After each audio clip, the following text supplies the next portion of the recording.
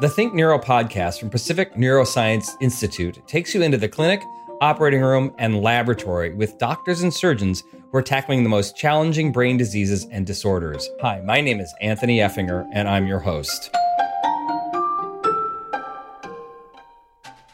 Dr. Evan Walgama is a head and neck oncology surgeon. That means he specializes in treating any cancer from the collarbone to the base of the brain. In the past, head and neck cancer surgeons tended to see older patients in poorer health who were often smokers. But the demographics have shifted. Dr. Walgama's practice is following this national trend. Younger, healthier, non-smokers are filling his waiting room. The culprit is HPV, human papilloma virus. Sufferers often develop tumors in the mouth, tongue, and throat. Surgery is sometimes a good option, and in other cases, chemotherapy and radiation are better. Dr. Walgama shares his decision-making with patients. I'm a surgeon, but not everybody needs surgery, he says. Listen to this podcast to learn how Dr. Walgama deals with tricky tumors in a delicate region of the body.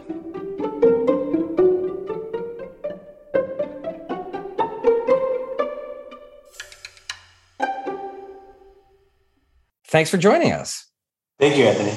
Now, I ask every one of our otolaryngologists when they come on, what is an otolaryngologist? Because I love saying that word so much. Yeah, we have a name problem in our specialty because otolaryngology is too complicated. Nobody likes that.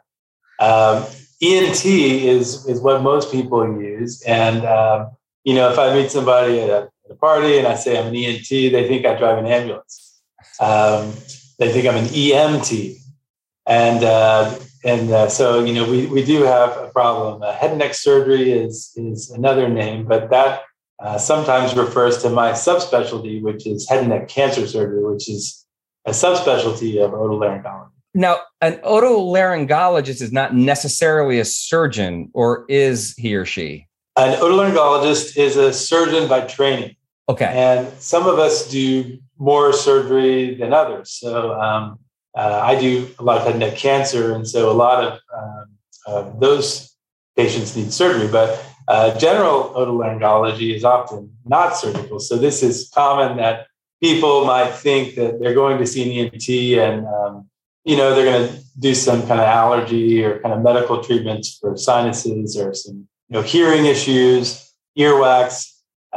So there's general ENT, which is often not surgical, but within the subspecialties, there's a lot of complex, procedures that we all get training in, and some of us dive into in a more rigorous way, including cancer surgeries and skull-based surgeries for tumors and cochlear implants for hearing and facial plastic surgery. So it's a broad field that's kind of organized by this anatomical region. So that's one thing that makes us unique. We define ourselves not by the cardiovascular system or the urinary tract, but really by what's between the clavicles and the base of the skull.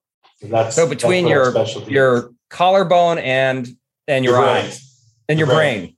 Okay, that's your region. That's my region. That's it. And all that Latin in that term specifies that region, probably. That's correct. Otolaryng. Yeah. Okay. So tell us how you chose to specialize here. People go into medical school and they have all kinds of ideas about what medicine is and what they want to do. And, coming in, I didn't know that I wanted to be a surgeon. In fact, whenever I was younger, I didn't want to be a doctor at all. My dad is an internal medicine doctor. And I admired what he did, but I was never told, you need to follow in your father's footsteps, which is very strange for a South Asian man. But I wasn't. And so I went to undergrad. I was actually a philosophy major. And about halfway through... Where was that? UT Austin, University of Texas at Austin. Okay. I'm from Texas originally. And about halfway through my studies, I realized that, philosophy wasn't going to be a career for me, but it was something that was kind of fun when you're, a late teenager, early 20s, but that I needed to find something to do. And so I started taking some pre-med classes and it really just kind of took off from there. No kidding. So you started doing that while you were undergrad, taking the pre-med. Right. Okay. And then what? And then went to medical school in Dallas, UT Southwestern, and did a 5-year residency in otolaryngology and did a lot of time taking care of patients, underserved and poor patients in Dallas at Parkland Hospital, which is where JFK was taken, after he was assassinated, and is a well-done kind of research institute in Texas and nationally as well. After that, I moved to California, did a fellowship in sinus and skull base at Stanford, and practiced for a few years in that, but really decided that I wanted to kind of pivot and fine-tune my practice and focus on all tumors in the head and neck, and not just tumors in the skull base, which is what P&I is really known for, but these tumors are quite rare. And so it's hard to build a whole career off of just skull-based tumors. And so for me, it makes more sense to have a more broad take on head and neck cancer and focus not only on rare tumors that form at the interface between the brain and the sinuses, or the brain and the eye, but also tongue cancers, tonsil and throat cancers, advanced skin cancers, thyroid cancers. These are all things that I see and are things that are much more common in our population. Does skull base, that includes pituitary cancers, correct? It does. Those are really in the purview of the neurosurgeons. So they're collaborative, and at P&I, it's a collaborative care. But really, the neurosurgeon kind of takes the lead on some of the decision making and surveillance and decision on when to operate and which approach to take. It's a multi-specialty thing because you approach those through the sinuses. So the neurosurgeons will ask me to help them with these cases. And as a experienced sinus surgeon, I am able to kind of open things up widely for them, give them good exposure to the base of the skull, right on the other side of which is the pituitary gland, and also to help them with the reconstruction by rotating flaps, nasal tissues to give a vascularized, watertight reconstruction. So it's something that really at all the major centers across in North America and really internationally is usually a collaboration between otolaryngology and neurosurgery. And the head and neck cancer program at P&I is really built out of the extraordinary strength and experience that our skull-based program has, because Dan Kelly and Chester Griffiths have really built such a robust, kind of world-famous program. It allows us to expand into things like head and neck cancer and orbital tumors and things that are kind of peripherally related to that. So it's something that really makes our program unique. Most places build a head and neck cancer program because head and neck cancer is a lot more prevalent. And, they eventually hire a skull-based person who works with the neurosurgeons. But really, our program formed the other way. So it's really a unique kind of launching point. So it's more, kind of top down. Top down, anatomically top down. Yeah, anatomically at least. Yeah. Now, you've been at P&I for how long? About 9 months. So you're pretty new. Fairly new. And are you enjoying it? I am really enjoying it. So I am the first head and neck, kind of dedicated head and neck cancer surgeon that St. John's, which is the main hospital that I practice out of in Santa Monica, has ever had. So they have a well-established cancer institute. You were asking me a question? No, ever. This is like... Yeah, this is new. So the Cancer Institute has been here for decades, and it's storied. It's got a lot of history to it. There was a guy named Donald Morton who really built the place, 20 or 30 years ago. And he ran some, very well-known high-impact studies on melanoma and really, developed this whole concept of sentinel lymph node biopsy, which is something that is, now standard of care for many types of, skin cancer, melanoma patients. And, is that a type of biopsy to determine the severity of the cancer? Or what is it? Basically, yeah. So basically, it's the idea is that instead of let's say you get a skin cancer, on your side of your face, instead of doing a full neck dissection where you make a huge incision all along, the side of your neck and take out all the lymph nodes and have a pathologist slice them in half and say, is there a melanoma or not? he developed a technique where you basically inject the tumor with a marker, nuclear medicine study type marker. You get a scan and shows you where that specific tumor is draining. So it pinpoints one or two lymph nodes. So then you come in, you make a small incision, and instead of taking out all the lymph nodes, you really focus on those one or two or three or four lymph nodes that are draining the tumor. And instead of the pathologist slicing it in half and saying, is there melanoma or not, they slice it in eighths or tenths or twelfths, and really give it a detailed look. So it's more precise, and it does give a lot of good prognostic information about whether there's any microscopic spread of disease. So not only melanoma and breast cancers and other cancers in the body, this is now kind of a standard of care technique, but a lot of the work was pioneered here at the Cancer Institute. So your point being that this is a storied institution. That's right. That's right.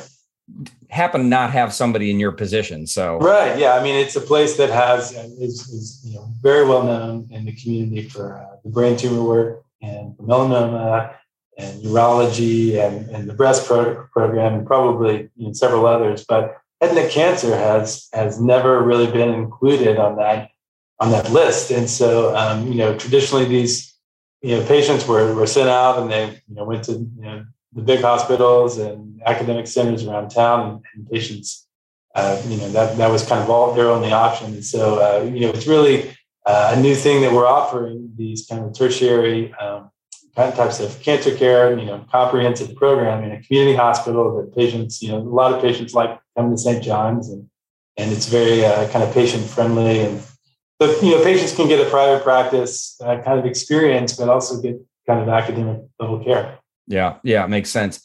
Mm-hmm. Tell us what your average week looks like in terms of procedures, or your average month. Like, I mean, that's actually a pretty big region of the body with lots of interesting structures. I imagine you see a pretty wide variety. Yeah, it is a wide variety. I mean, this week, to give you an example, we have a tongue cancer. So it's a lateral tongue cancer that's going to get reconstructed with the free flap. And so, what does that mean? A lateral? Yeah. So it's actually the thing about this case. It's so unique and also kind of so terrible is that it's a 30-year-old guy, younger than me, who has developed this tongue cancer, which is typically something that you don't get in your 30s at all, especially not when you're 30 years old. But he's a non-smoker and kind of one of these people with really bad luck that we don't have a kind of thoroughgoing molecular understanding of why this happened. But this case is going to be done. I'm the cancer surgeon, so I kind of direct this kind of multi-specialty care and have them seen by all the appropriate people that need to be involved, which in head and neck cancer is a lot of people. It's a speech language pathologist who helps in speech and swallowing. My reconstructive surgeon, Dr. Kochar, who is going to perform the free flap, which means transferring tissue from one part of the body to reconstruct the tongue. So you take something that's a little less critical, such as the side of the thigh or some tissue from the arm, and he actually comes in and connects it to the blood supply in the neck, so that the tissue lives on its own. You can kind of put it anywhere, and it'll survive. And so it's meant to preserve function in the tongue. Rather than cutting this piece out and it scars down and the person can't stick out their tongue or move it from side to side. They have the tissue in place that allows them to kind of keep normal range of motion and mobility. So speech is better, swallowing is better. Does result in a more intensive surgery, which is why it's not done at places like St. John's historically. But we have a kind of an able hospital and an able team, and we've gotten a lot of great outcomes on these complex cases. And now a message from our sponsor. The Think Neuro podcast is brought to you by Pacific Neuroscience Institute Foundation, a nonprofit 501c3 organization. If you're inspired by what you hear and wish to support our mission of education through innovation, please visit pacificneuro.org/foundation. So tongue tissue is I imagine, very specialized tissue. You can replace it with something else and maintain function? You can, to a certain extent. Now, if you get too big, then you replace it with something else, but the function is not as good. So that's kind of a rare situation, but it happens where someone has a cancer that's really taking over the side of their tongue, and they lose most of their tongue. We can still reconstruct that, but that native, you need some of that native tongue tissue to move properly and swallow properly. So that's a really kind of terrible situation that comes up from time to time where someone needs a more radical procedure like that. So, in head and neck cancer, we have everything from, very curable, the patient comes out a month later and they look, talk, swallow exactly the same as they went in. And then we have, situations that, patients have to choose between something difficult and something else difficult and something else difficult. So that, with a lot of cancer surgery, that's how it is. So you did that procedure, or it's coming up? That one's coming up.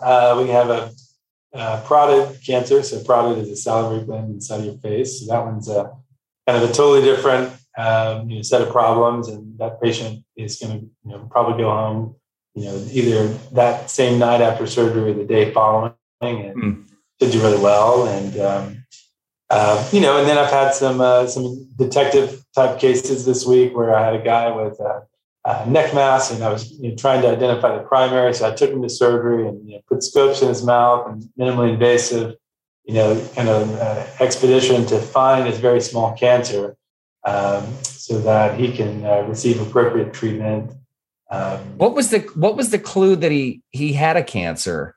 Well, this guy had a neck mass the size of a softball. So it was a pretty big clue. He came in and he just wanted that thing out. He was like, "Oh, take this thing out." But this is I had to take him through the appropriate steps. This is part of the job. As someone comes in, and they think they want one thing, but you have to educate patients and really understand their expectations and their needs and concerns and emotional response to having something like this, and their family situation, and help them to kind of follow the best treatment plan for them. It's not always the best set of steps for everyone, but it's very individualized. It's not just a case.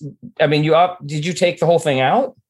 No. So that's the thing is, I told this guy, I said, you don't want me to take this whole thing out. I can do that, but there are better ways to treat this. So, not everybody, I'm a surgeon, but not everybody needs surgery. And so really my job is to use surgery appropriately for patients that have a good chance of cure from surgery and that won't experience too much morbidity, and for patients that don't have better non-surgical treatment opportunities. So, maybe half of the patients that come in with head and neck cancer, diagnosis, I don't operate on because I have something better for them, either,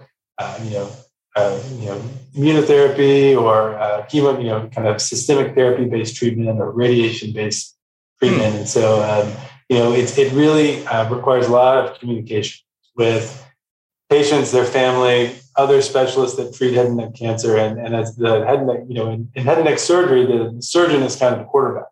Other specialties, the medical oncologist really is the one who kind of drives the ship and does a lot of the kind of decision, big picture decision making. But in head and neck cancer, because so many of the treatments respond to surgery, it's the surgeon. So, not to get hung up on this, but was this large tumor benign? No, it wasn't. It was not. But still, there's still a way to treat it that was non-surgical. Right. So this is kind of an extreme case, but it's a tumor like that. In this guy's case, was best treated with chemo and radiation. So he's getting pretty heavy duty chemo and radiation. And, the reason for that is that had I done this big operation for him, I would have taken it out, and the pathology would come back, and we all would have looked at it and said, okay, now you need chemo and radiation, right? And so I would not be able to save him, any of the toxicity of the treatment that he's going to need, and it would have created some problems with him having a neck tumor that large removed. So it took a long time to help the patient understand. People sometimes want an easy solution, and they have trouble understanding the gravity of a situation. So it's always the kind of human, emotional, social elements of really any job that are challenging sometimes, and that's no different when you're talking about head and neck cancer. Sure, and I think people's like you say, their reflexes just get this thing out of me. Yeah, and sometimes I can do that, and it's great. And sometimes we have to be methodical. Yeah, that's a fascinating one. Yeah. So you'll see skin cancers, you'll see salivary glands, you'll see tongue, you'll see just anything that's in that area again. Yeah, that's right. Yeah. And so how many days are you operating and how many days are you doing clinic generally?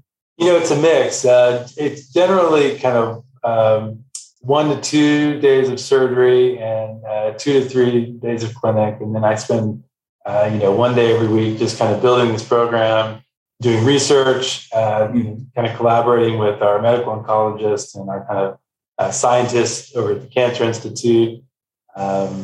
Putting together, tumor boards and various presentations that I have to do. So what's a tumor board? So a tumor board is when all kind of providers that take care of head and neck cancer get together and run through cases, all kind of present the patient. And so then, everyone sees the CT scans and the pathology and the images. And, it gives everybody a chance to say, this is what I think is the right decision here. And it really just kind of allows for kind of a real-time, decision. And so, patients get presented, and the radiation oncologist and medical oncologist and myself, speech language pathology, and sometimes social worker are all there to kind of weigh in and, put the patient's kind of social situation together with, their tissue diagnosis and staging, and kind of run through treatment options. So it's something that right now is kind of built out of the brain tumor board, because, I'm hired through PNI, and there's a robust brain tumor board where a lot of these people get together, and one of the near-term goals is to shift this into a head and neck focused, dedicated head and neck tumor board in the next few months. So we've been working on all the accreditation and things like that we need to do that at the hospital. So that's an exciting thing that I think will serve as a good resource, not only for patients in Santa Monica, but because now post-pandemic everything is virtual, for all the hospitals in Providence hospitals in Southern California. So there's not a lot of subspecialty care in our hospital system, even though it's a huge system. I think it's the third largest in the U.S. I think there's only one other program in the Providence system that's doing something kind of resembling full service head and neck cancer care. And it's way down in South Orange County. So, oh wow, we're offering kind of some core resources that other surgeons and medical oncologists can use. Both intellectual resources and also pathology specialty services that are really shareable in our kind of connected post-pandemic world. And so I really think my goal is to create a conference that really will kind of elevate public health in our region and for head and neck cancer patients. Yeah, modeled on the brain tumor. Yeah, which is a great model. I saw in your bio that you do work on cancers caused by HPV or human papilloma virus. Yes. Is that right? Yes, that's right. I know there's been lots of research on this and it's established now, but I think it's so fascinating that viruses cause cancer. I'm still blown away by that. Well, I mean, it's fascinating. And, it's interesting story in head and neck cancer because, traditional head and neck cancer is caused by, heavy smoking and to some extent drinking. And in California, and in particular, and in the last several decades, there's been a decline in smoking rates. And so, all the head and neck surgeons are, getting gray, and they're saying, oh, well, this business is going to dry up. There's going to be no head and neck cancer. No one's smoking anymore. And as soon as the numbers kind of start to decrease. And with smoking, there's this really epidemic of HPV-related cancers. So there's been somewhere around a 300% increase in the last several decades of cancers, driven by the HPV virus. And so now, if someone comes in with a base tongue tonsil cancer, the number is somewhere around 70% of those are caused by the HPV virus. 30 years ago, basically all of them were caused by smoking and drinking. So there's been a parallel decline in smoking and a rise in HPV. And this is we'll try to keep this PG rated here, but this is caused by oral sex? Oral sex. So number of oral sex partners is the new number of packs you smoked per year. In the past, someone came in and said, they had a cancer, and you would basically ask them, "How many? Are you a smoker?" And the answer would be yes. Now I don't necessarily need to ask all of my patients their sexual history, but if you have an HPV-related cancer, then that's where you got it. Now, most adults, or basically all adults, have been exposed at some point in their life to the HPV virus. It's very prevalent. Very prevalent. Very okay. Prevalent. And there's a vaccine, right? And there's a vaccine. And so the Gardasil vaccine has been around for some time now. And, initially a decade ago, there was pretty low rates of vaccination, but that's changing and it's improving. And so now both boys and girls are getting the HPV vaccine. Now, the interesting thing is HPV, head and neck cancer caused by HPV virus is different than cervical cancer. So cervical cancer, it takes probably 10 years or less to go from an infection to a cervical cancer. So a little bit easier to study, a little bit faster effect from, introduction of vaccine to declining rates of cervical cancer, and that's been well studied. Head and neck cancers caused by HPV take decades to develop. So people are coming in their 70s, and the cancers that they're having are a result of their sexual behaviors 30 years ago or more. And so it's kind of a decades-long process to develop a head and neck cancer from the HPV virus. All right. This might be a stupid question. Does the vaccine protect you against head and neck cancers?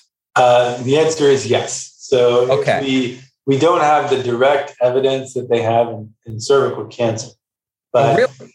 Well, because it takes so long that, there's, only recently, I would say, have there been kind of, million patient cohort studies. A particular country looks at their vaccination rates and their cervical cancer rates and shows a decline. I mean, that data has only recently come out. For head and neck cancer, we don't have direct evidence that it prevents head and neck cancer, but we have indirect evidence from cervical cancer and from other population-based type studies. Okay, so get the vaccine. Get the vaccine. Yeah.